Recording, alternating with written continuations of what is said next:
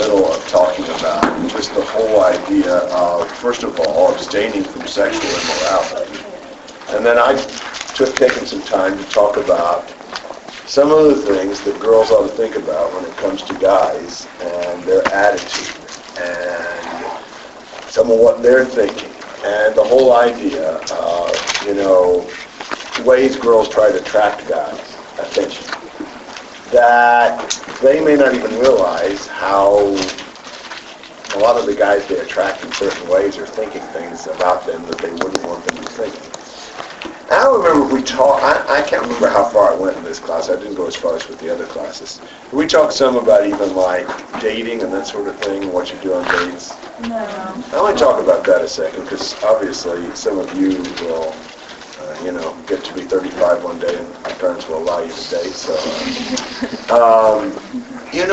there is a principle. You can do with this what you want to, but I think this is a valid principle. In 1 Timothy 5, Paul told Timothy to treat the younger women as sisters in all purity. It seems to me like that's a pretty good model of girl-guy relationships. That when you are with your sister as a guy, there are certain things you wouldn't do because it would be gross. And I use this with guys all the time. I'll mention their sister, I'll mention their grandma. You have nothing for your grandma if you're a guy. Even though you have friendship and even affection, that's a pure kind of affection. So, can you imagine a guy and his sister maybe walking along holding hands? I say, yeah. Now, there are some guys and some sisters who might not choose to do that, but you wouldn't look at that and think, ooh, what are they thinking? No, you probably wouldn't do that. Can you imagine a guy maybe, putting his arm around his sister's shoulders? Yeah, I think you could.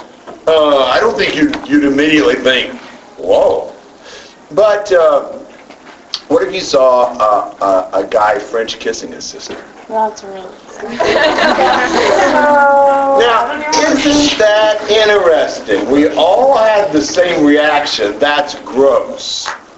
Why? Well, we see the difference. Because, exactly.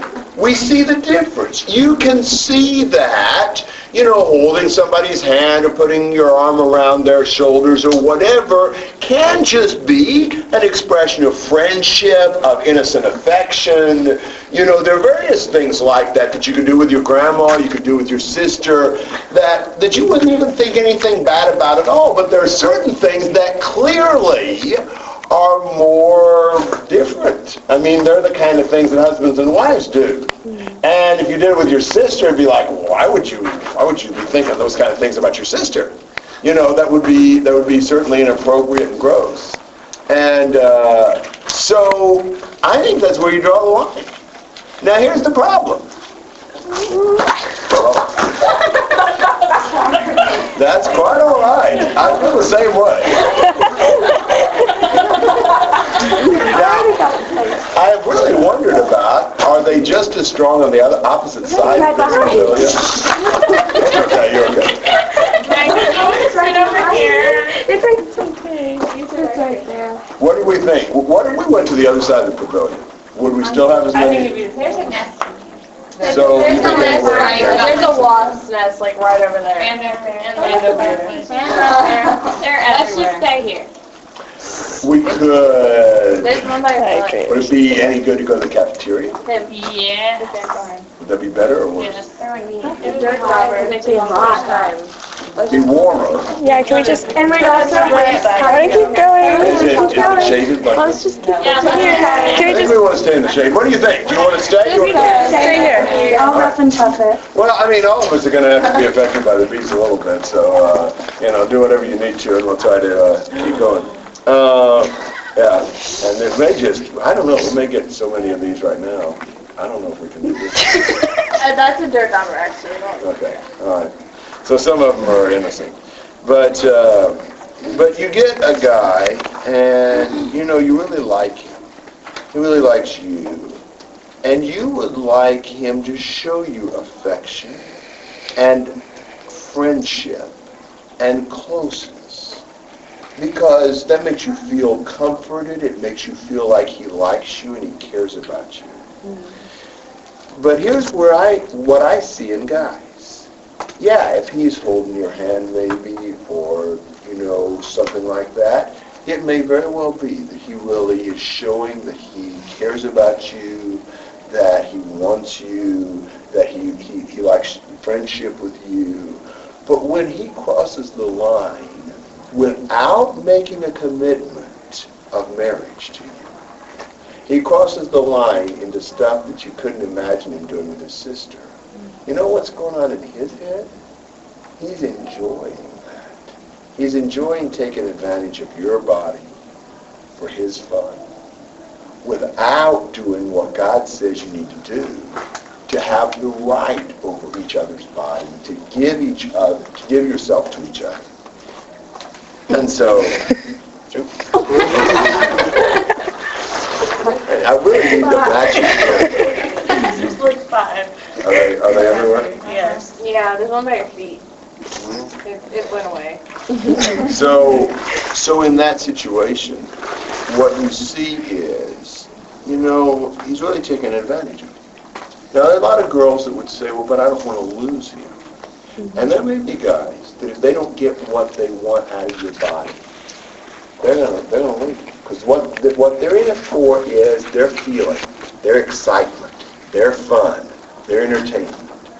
But if a guy really respects you and really cares about you and not about the fun he can get off of your body, then he's going to be willing to wait until God says it's okay in marriage to enjoy all of the pleasures associated with the husband-wife relationship. Because guys, for a girl, some of that may still feel like affection and friendship. I don't know many guys who would do those sorts of things and not get a sensual enjoyment out of that. There's a reason why they like that and they want that is because it's really fun for them. So I brought up a whole lot of stuff. I'm willing to talk or listen or have you say whatever you want to about all of that. I'm trying to present sort of what I see from talking to a lot of guys and from being a guy. What I see is kind of where guys are at and what kind of things they think. Comments?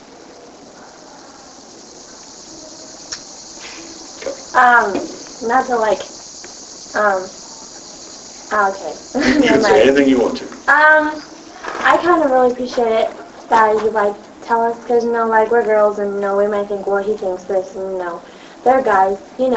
God's made them a special way, and He's made us, a special girl way. So we are really in guys' minds, and we don't know how they think. So I really appreciate, that you caring about us enough to remind us that they are young men, and they aren't really that mature, and in a lot of ways. So I just want to say thanks, because that's always helpful. It's not just young men. Unfortunately, watch it even as you get older and even now. I don't care what age the man is. When if a guy any guy starts showing what you would consider sort of a weird interest in you, starts being affectionate in a way that makes you feel uncomfortable, or, I don't know, just seems like he's always wanting to be with you, always looking at you, wanting to do special things with you. Married guys do that, even with teenage girls sometimes, and sometimes even Christian married guys. I'm not trying to make you skeptical of everybody, but it's wise to be a little bit reserved when you see somebody doing something that seems beyond what's natural in the world. I wouldn't necessarily judge somebody immediately, but when you feel like, this doesn't feel real good to me, then just back away a little bit. Maybe it's okay, maybe it's innocent, but again, I talk to older guys too, and I know some of them that struggle with seeing young women, and they struggle with their behavior and their thoughts toward them. I'm not saying every man, but I think it's wise to just be thoughtful about that. Okay, other thoughts, good. Okay. It is like really important that we're not just careful around young men. That like my dad has like talked to me about this a lot, and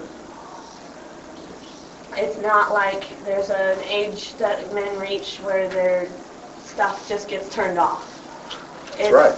It's always there, and we can always be a hindrance to them. So, I mean, even if we're like going to be in a room full of men our dad's age, we still have to be careful. I agree. And for some guys, it's more than just the feeling, too. It gets to be a pride thing for a guy. Feeling like, he's somebody that these girls really like is something that sometimes guys really struggle with. So just being wise, being careful and discreet, just being a little bit reserved in terms of how you present yourself, in terms of the kinds of conversations you would have. You can be friendly, but there's certain kinds of conversations that aren't very appropriate, you and any kind of a man together, unless he's your father or something like that. Yeah.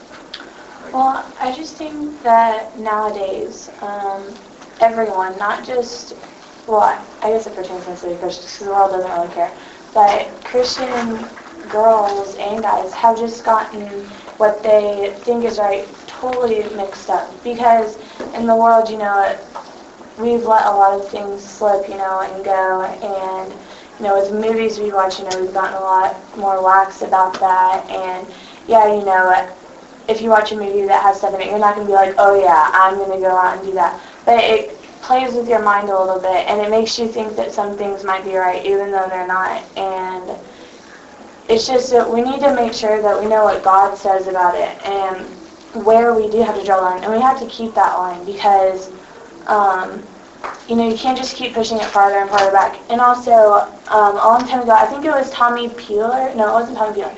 But somebody gave a lesson on drawing narrative out, and it was at the lectures this year, and Dixon brought it back, and we listened to it at the study, and it made a really good point that, we have lines that we draw, and we see how close we can get to that line, we're like, oh, we're still pure if we're here, but it's not about how close you can get, it's about how pure you can be. So, in a way, the reason why God doesn't have specific lines drawn is because He doesn't want you to see how close you can get to sin without sinning, He wants you to be as pure as you can be and keep that mindset. And I think that a lot of times we often all forget that, and we think, oh, well, I don't want to cross this line, but we can do anything you want to up until then, just so long as we don't do this, And hearing that lesson really helped me a lot, because, I felt like that too. I was like, I'm not crossing the line, it's okay. But it really made me think, how pure am I really? Even though I have a line, I'm still getting closer and closer to sin. And that makes it harder and harder to pull away from the line when you get there. And how pure do you want to be for your future husband? I realize some of you violated a lot of these things already, probably. I don't know your personal lives. But think about, you're going to marry somebody. You don't really know who it is. You may think you do, but until you get married, you don't know for sure. There's all kinds of things that happen even when people are engaged. But one of these days, you'll probably marry some guy. Would you like to be a girl that has kissed, and I mean in the non-sisterly, brotherly way, who's kissed a bunch of guys, who's had a bunch of guys all over you, who's gone a long ways with a lot of guys? Would that be what your ideal would be for yourself when you marry some guy? Or would you really like for him to be the first one to have taken liberties with your body, and for you to give yourselves to each other? Wouldn't it be cool? I realize many of you aren't in a position where you could ever do this again. But you can limit it from here on out. But wouldn't it be cool if you could actually say, hey, the only guy that's ever touched me like this, the only guy that we've ever had this kind of a physical sort of relationship, it's my husband after we got married. I mean, that would be really, that would give you a great sense of you're giving something really precious to him. Yeah, Mike. Also, I think a lot of times as girls, we want like the perfect husband and everything. And we're like, I don't want a guy that hasn't been like that. But the guy, in a way, is just the same.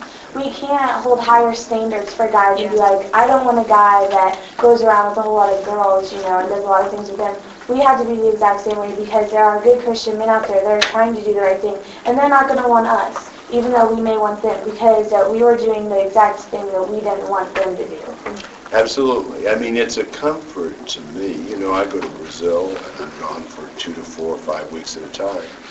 And the fact that I know that not even with me, before we got married, did Sandra do anything that wouldn't have been appropriate between brothers and sisters. That makes me think, if she wouldn't have even done that with me before we got married, even when we were engaged, say, I really don't have much doubt that she's pure while I'm gone. But now, if that wasn't the case, it would be harder to trust each other. You'd have more doubts. Well, I know, some people are like, they'd have to think, well, I know that at least at one point she was capable of doing a bunch of stuff that she shouldn't have, and she'd know that about you. And so, being really pure helps you a whole lot after you get married because you have a lot more trust in each other. Good comments. Other comments and thoughts here? Anybody want to put a question? I was just going to say that the lecture that Maggie was talking about was by Edwin Crozier, Right. and it was definitely one of the best lessons I've ever heard, and I would really say that if you can, you should listen to it because it's really good. It was good. Yes. One point that he made was that, like you're talking about the line and stuff, and the one thing that he said that really stuck in my mind was that too many people are concerned about where to draw the line, and really we should not even draw the line in the first place, and because we should be so far away from wherever we are going to draw it, that it really doesn't even need to be drawn. Good points. Other thoughts? All right, so go to 1 Thessalonians 4 here and finish out this little section. What he says in verse 3 is that God's will is your sanctification, abstaining, that's staying completely away from sexual immorality, possessing your body, verse 4, in sanctification and honor, not in lustful passion, like the Gentiles who don't know God. Non-Christians, they don't have any respect for the Lord, but we need to live in a holy way. But then he gives 3 great reasons in 6, 7, and 8. He says, let no man transgress and defraud his brother, that is by taking his wife and doing something that he shouldn't with her. Because the Lord, the avenger in all these things. God will judge people who are sexually immoral. And the Bible speaks very, very firmly, very forcefully about how God feels about sexual immorality. And then in verse 7, God has not called us for the purpose of impurity, but in sanctification. The whole call of God is that we live holy, pure lives. That's what he called us for. And then verse 8, he who rejects this is not rejecting man, but the God who gives his Holy Spirit to you. The word order of the original emphasizes holy. He gives his Holy Spirit to you. What kind of people does he want us to be? He wants us to be holy people that correspond to his Holy Spirit. The whole point of this section is holiness. But holiness is expressed in purity and abstaining from sexual immorality. So that's his point in this whole section, and he's really emphasizing good reasons why you need to be pure and holy in this way. Comments and thoughts on any of this through verse 8 then? Thanks for listening to all of that.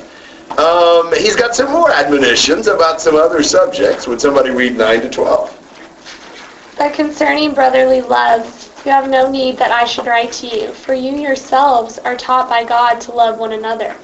And indeed you do so toward all the brethren who are in all of Macedonia. But we urge you, brethren, that you increase more and more, that you also aspire to lead a quiet life, to mind your own business, and to work with your own hands as we commanded you, that you may walk properly toward those who are outside, and that you may lack nothing. He's talking about what topic? Love. Brotherly love. How were they doing with that? Really good. Really well. What does he tell them to do? Keep it up better. Grow more still. Excel still more. Because you can never have enough love. You always need to grow in that. So they were doing well, but he's pushing them to do better. Now I want you to see something that I think is kind of interesting. In 3:12, Paul prayed for them to increase and abound in love. In this verse, he tells them to excel still more. So he prayed, and then he exhorted. Then look at 2 Thessalonians 1, verse 3.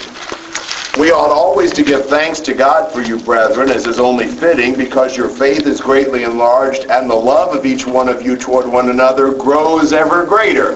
He prayed that they grow in love, he told them to grow in love, and then by the second letter, he thanked God that they had grown in their love.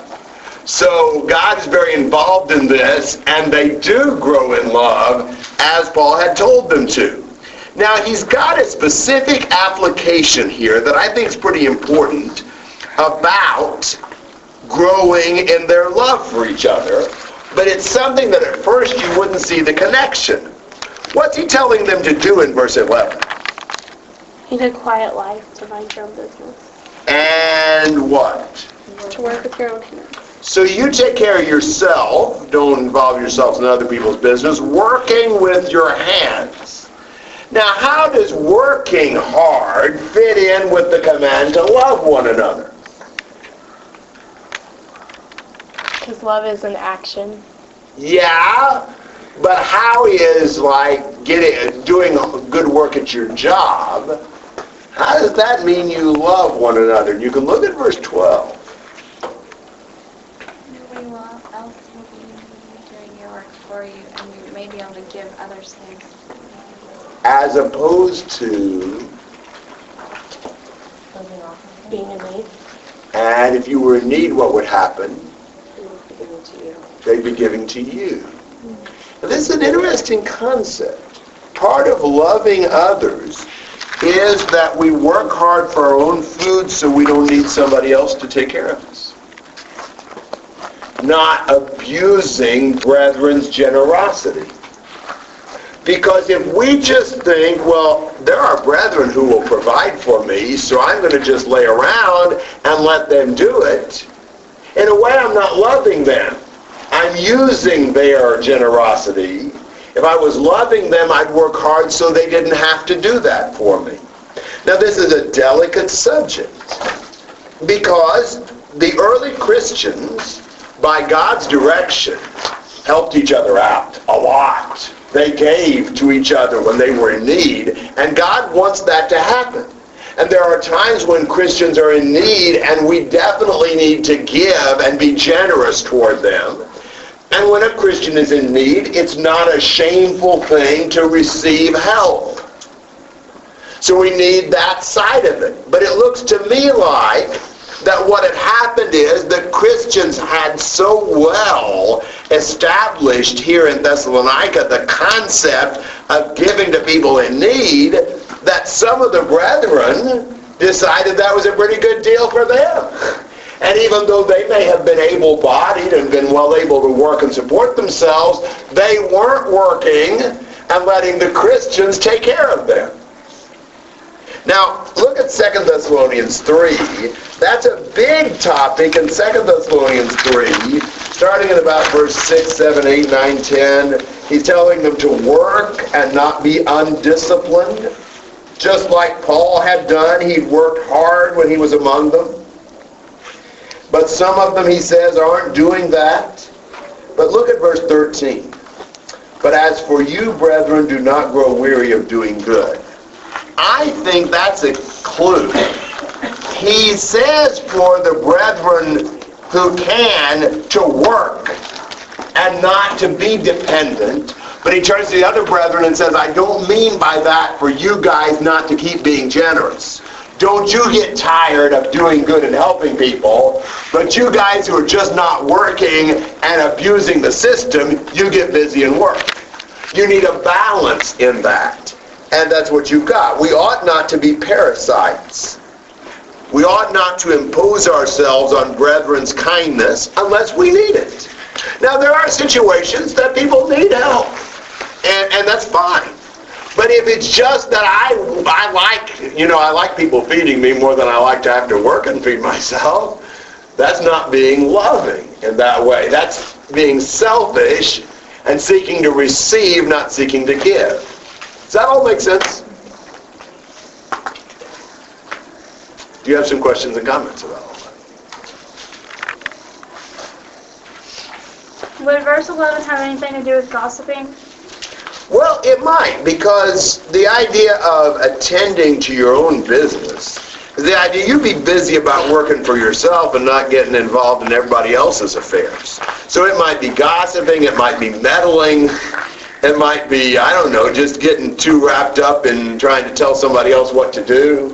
Yeah. If you're working hard enough for yourself and your family, you're not going to have time to bother other people. That's exactly right. I think that's his idea. Get yourself productively occupied and you won't have all this time, to mess around with other people, being a hindrance to them. And wouldn't that include those who do need help? To be sure that, all right, if they can't support their whole family, do as much as they can. Yes. All right, maybe I can't do as much as so-and-so can, so I need a little bit of help, but I don't need it to complete. Yeah, we ought to do what we can. Love for others means we provide it for ourselves when we can. When we can't, other brethren provide for us. I think that's the principle. Really, Ephesians 4 says, quit stealing but work so you'll have to give to the person who needs it. What we ought to be trying to do, if possible, is to work to give, not quit work in order to receive. Not always is it possible. And certainly Paul would have really encouraged Christians to be generous to each other. But there's every time you see something good, you see somebody taking advantage of it in the wrong way. And I think that's the situation here. This is great. They were being generous, but some people were using that the wrong way. If you think about it, if you don't work just because it's easier to let other brethren take care of you, they're not going to be able to use the money they're using for you for other people. If you could work for yourself and maybe even be a giver, then more people could be helped. That'd be a blessing. Anything else you want to say on this passage? All right, next topic, 13 to 18. But we do not want you to be uninformed, brethren, about those who are asleep, so that you will not grieve as do the rest who have no hope. For if we believe that Jesus died and rose again, even so God will bring with him those who have fallen asleep in Jesus. For this we say to you by the word of the Lord, that we who are alive and remain until the coming of the Lord will not precede those who have fallen asleep. For the Lord himself will descend from heaven with a shout, with the voice of the archangel and the trumpet of God, and the dead in Christ will rise first. Then we who are alive and remain will be caught up together with them in the clouds to meet the Lord in the air. And so we shall always be with the Lord. Therefore, comfort one another with these words. So he's teaching them about death and the resurrection and the return of Jesus, which is a theme in these books and something that was a big topic for early Christians. They thought a lot about Jesus coming back. So Paul says, I don't want you to misunderstand about these brethren who are asleep. What does he mean by them being asleep? Dead. They're dead. Why does he call them asleep then? Because they're going to be awoken. That's it. They're going to rise again. They're going to wake up. In a Christian's understanding, death is really not more than sleep in the sense that they'll wake up. They'll be raised. Someone has said that cemeteries are really just dormitories for the dead. It's where they sleep until they're awakened and raised. Now, I think the sleeping here refers to their bodies, not to their spirit. It appears that the spirit maintains consciousness in a waiting place. There's a little room for debate about that, I think, but I think that's probably the best understanding of the biblical text. So he's talking about their body. They're asleep in the sense that their bodies are awaiting the resurrection.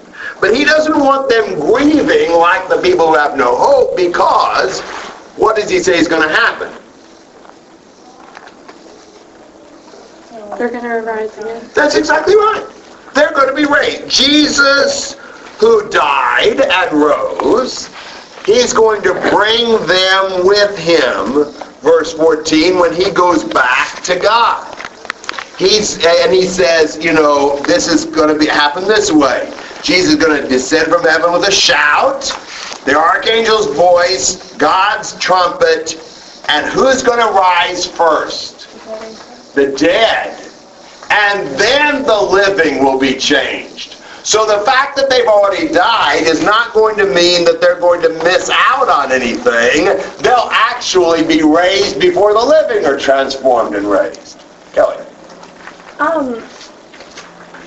always thought that, the dead in Christ always meant the Christians would rise first. But am I just completely making that up, and everyone, whether they're Christian or not, are going to rise first? I'm sorry, that's always confused me. Great question. Here, he's only thinking about Christians.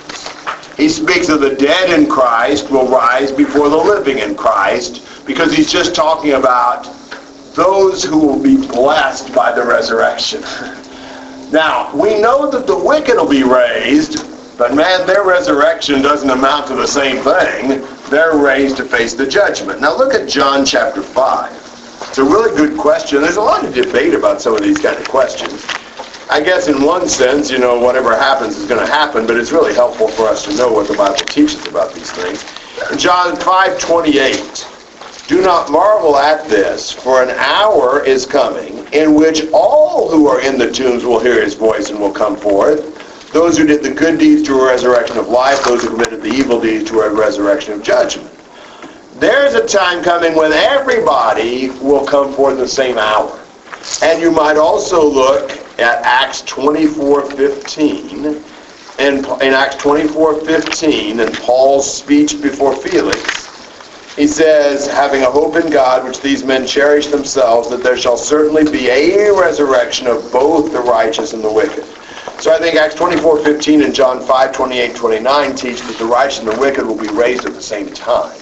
But in 1 Thessalonians 4, he's really just looking at this from the standpoint of the resurrection of the righteous. So he's saying the righteous dead Christians will be raised before the living Christians. But the truth is, at the same time that the dead Christians are raised, the dead non-Christians are raised as well. Oh, thank you. I'm sorry about that. That's no problem. Good question. Maggie. Not to get totally off from Thessalonians, but I just have always had this question. Are there any scriptures in the Bible that talk about, we know that there's a great judgment day, but what happens when we die? Is that our judgment day when we die, or when Christ comes, is that going to be the great judgment day? Is there anything that pertains to that? Yeah, there are some things that pertain to it. One of our problems is just trying to know how to fit all the information the Bible gives us together. One story that seems relevant is the story Jesus told about the rich man and Lazarus, where it seems like when they died, I believe it's a parable, but the parables teach truth. When they died, Lazarus was in a paradise, and the rich man was already being tormented. Now, the problem that gives us is exactly what you're kind of, talking about. If we usually say the day of judgment is like when Jesus raises us and we go before God. But it looks like that the rich man and Lazarus were already judged. And I think the best answer to that may be this. If you take a criminal case, a lot of times the criminal is in jail awaiting the trial or between the trial and the sentencing. And it seems, and he knows after the trial's over, he knows he's going to get punished. There's no question about that. But the sentence hasn't been pronounced yet. I take the judgment day as more or less the formal pronouncing of a sentence. Not like God's going to scratch his head and say, let's see what we're going to do with you. It's already fixed by what they've done during their life. And the people will already know, but it will be like a formal public announcement of the sentence. That's the way I take it. Because it says that he's going to like read our sins to us. Yeah, perhaps. There seems to be some idea of exposing what we've done. Right. Yeah. Sarah. I don't know if this is right, but I've always been taught, just to go along with Maggie, that when you die, you have like a good feeling or like a feeling of relief or something, or if you've done bad, then you have like a bad feeling or something, and then you go to Hades and await the judgment. That's what I don't know if that's right. That would more or less be the idea I think people would get out of that story of Luke 16 of the rich man and Lazarus. That may not be a whole lot to go on. I wouldn't just take my life on that, but that seems to be about as much information as we've got. So we're kind of like just trying to figure out the answers to our questions based upon what little bits and pieces the Bible gives us. We may be misinterpreting some of that, but that's as much as I know to go on. So it seems that there's like a purgatory, maybe. Well, purgatory would probably not be the word to use because the Catholics teach in purgatory you can actually work your way out of it. You can get up to heaven. Right. Well, there's no idea of that, but yeah, some place of punishment or blessing awaiting Jesus' return of the judgment. When you die, you know where you're going to go. That seems to be the case. That's my interpretation of Luke 16. Okay. Yeah. Good questions. I'll throw another one at you. Because it's amazing to me the number of Christians who don't understand this, and I bet some of you don't either. When Jesus comes back, and we have the resurrection, have you ever thought about what is it that's raised? Is it your soul? Is it your body? I always thought it was my soul. Yeah. It kind of seems like it's a body sometimes. It's your body. Jesus Resurrected resurrected the body. That's why the soul goes to Hades, because your body isn't trapped. Yeah, the only thing there is to raise is your body. Your soul was never planted. Now, your body's changed. Your body's glorified. Your body's transformed. Wait, say that again. When you die, that's when your soul leaves you. There's nothing to raise with the soul. It was never buried.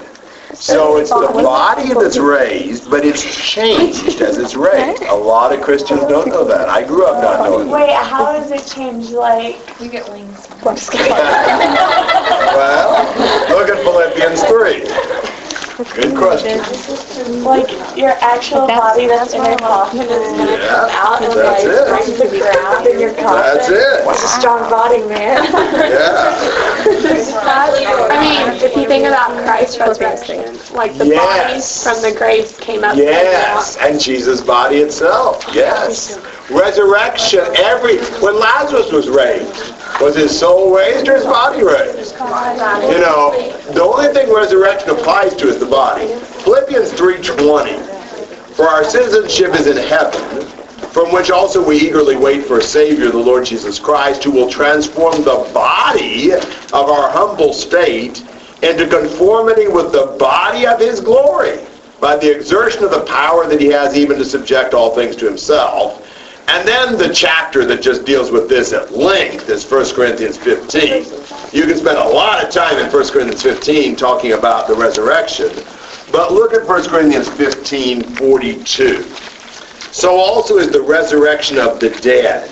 It's sown a perishable body, it's raised an imperishable body. 1 Corinthians 15:43. It's sown in dishonor, it's raised in glory. It's sown in weakness, it's raised in power. It's sown a natural body, it's raised a spiritual body. If there's a natural body, so also there's a spiritual body. So it looks like as the body is raised, it's changed and glorified and made suitable to a heavenly existence. But it's still the body that's raised. There's nothing to be raised about the soul. Yes, sir. Hey, Maggie just kind of told me this, but I'm going to ask you. Yeah, you never know where you can go. So we were kind of whispering, and so when your bodies are raised, since your soul is up there, your body doesn't really know what's going on. I assume that the body and the soul are reunited. And then we go up before God in judgment, body and soul together. Well, yeah, because like when Jesus' soul was raised and the dead were like walking around, like they were still able to like That's walk right. and- It wasn't just bodies without a spirit. So the spirit will be brought back into the body. And that's really the idea. We reverse the death. The death is when the soul leaves the body. The resurrection, the body's raised and the soul comes back into it. Like, since our bodies are going to be changed, I mean, we're not going to look like all That's right. It's not going to be like these bodies. Yeah. But it's still going to be bodies. But it's not going to be like these bodies. And we really don't know what the body's going to be like. 1 John chapter 3 says that. 1 John 3:1. See how great a love the Father has bestowed on us that we would be called children of God, and such we are. For the world does not know us because it did not know him. Beloved, now we are children of God, and it's not appeared as yet what we will be. We know that when he appears we will be like him, because we will see him just as he is. We really don't know what it will be like, but we know we'll be like him. Because doesn't somewhere say like the fleshly body can't enter the kingdom? Yeah, 1 Corinthians 15 later on in that passage. Yeah. Anybody? I kind of forgot. Hold on, let me think That's about okay. it. So, just to get this straight. Okay, so like we die and like our soul leaves us, but our body's in the ground. But then when Christ comes back, our soul is pretty much going to be reunited with our body. It's not going to be this body. And then, like, we're going to have judgment Go day. before God in judgment. And only our souls go into heaven and No, hell. I think body and soul. Bodies do? Oh, okay, well, never mind. So then I But was glorified bodies. because then Bodies we'll get suitable for destroyed and your that. body That's is so awesome. gone. Yeah, it is. That was just so awesome to think about. We need to think about it more. That is really Because, like, that's a topic that, like, everybody has different opinions on. And Kelly's opinion is definitely contrary. That's okay. But I hate to inform you of this, but our time is really up. You can keep asking, but you'll have 5 minutes to get your other class, so you can go if you want to, and you can ask. So, you know how bodies disintegrate, so they're Yeah. right?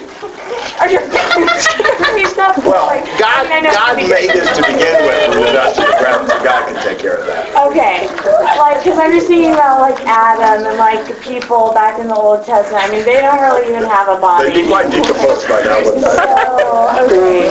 Oh, Good question. So, is their soul being next to their body, like, up there, or, like, I don't know exactly where the point will be. I don't know.